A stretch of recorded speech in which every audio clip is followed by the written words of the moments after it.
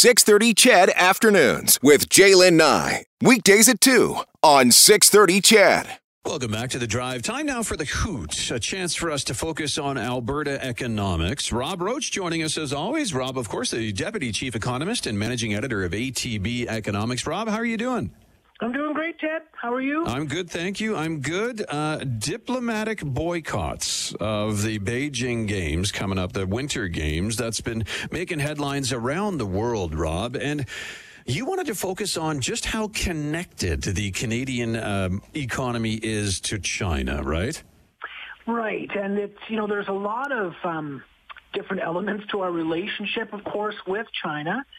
Human rights issues are in the news right now, but they're, of course, no secret, there's also an economic dimension, and it's pretty significant. So just looking at what we sell, kind of in terms of our exports of goods to China, came to about $25 billion in change last year in 2020. Wow. That's about 5% of total exports, because the U.S.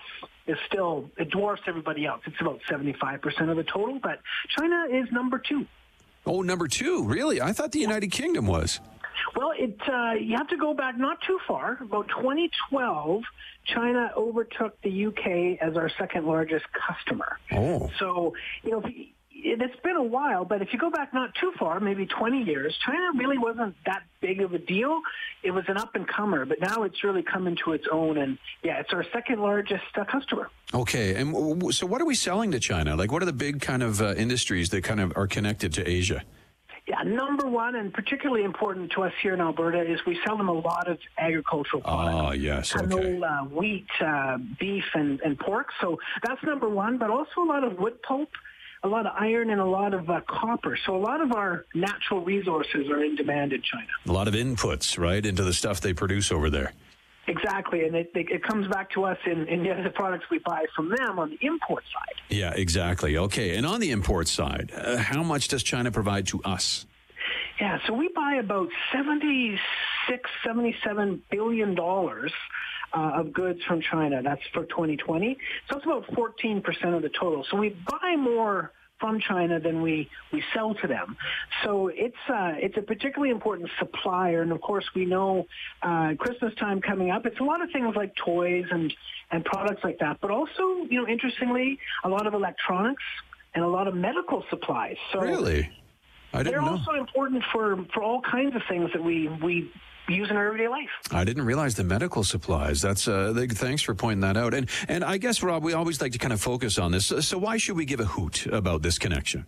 Well, I think it's just part of that context. As we started off with, there's a lot of different things to consider when we're dealing with the Chinese government.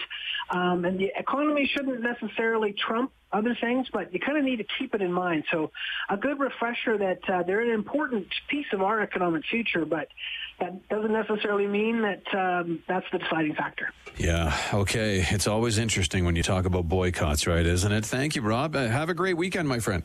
You too, Ted. All right, there you go. That's Rob Roach, Deputy Chief Economist, Managing Editor of ATB Economics. Rob, of course, checks in with us every Friday on The Drive to talk about Alberta economics and the impact to you and I. We call it the Hoot, and we always like to find out why we should be giving a hoot regarding the issues that we chat with Rob about. Time for a break. Along with you on your afternoon drive today, my name is Ted Henley.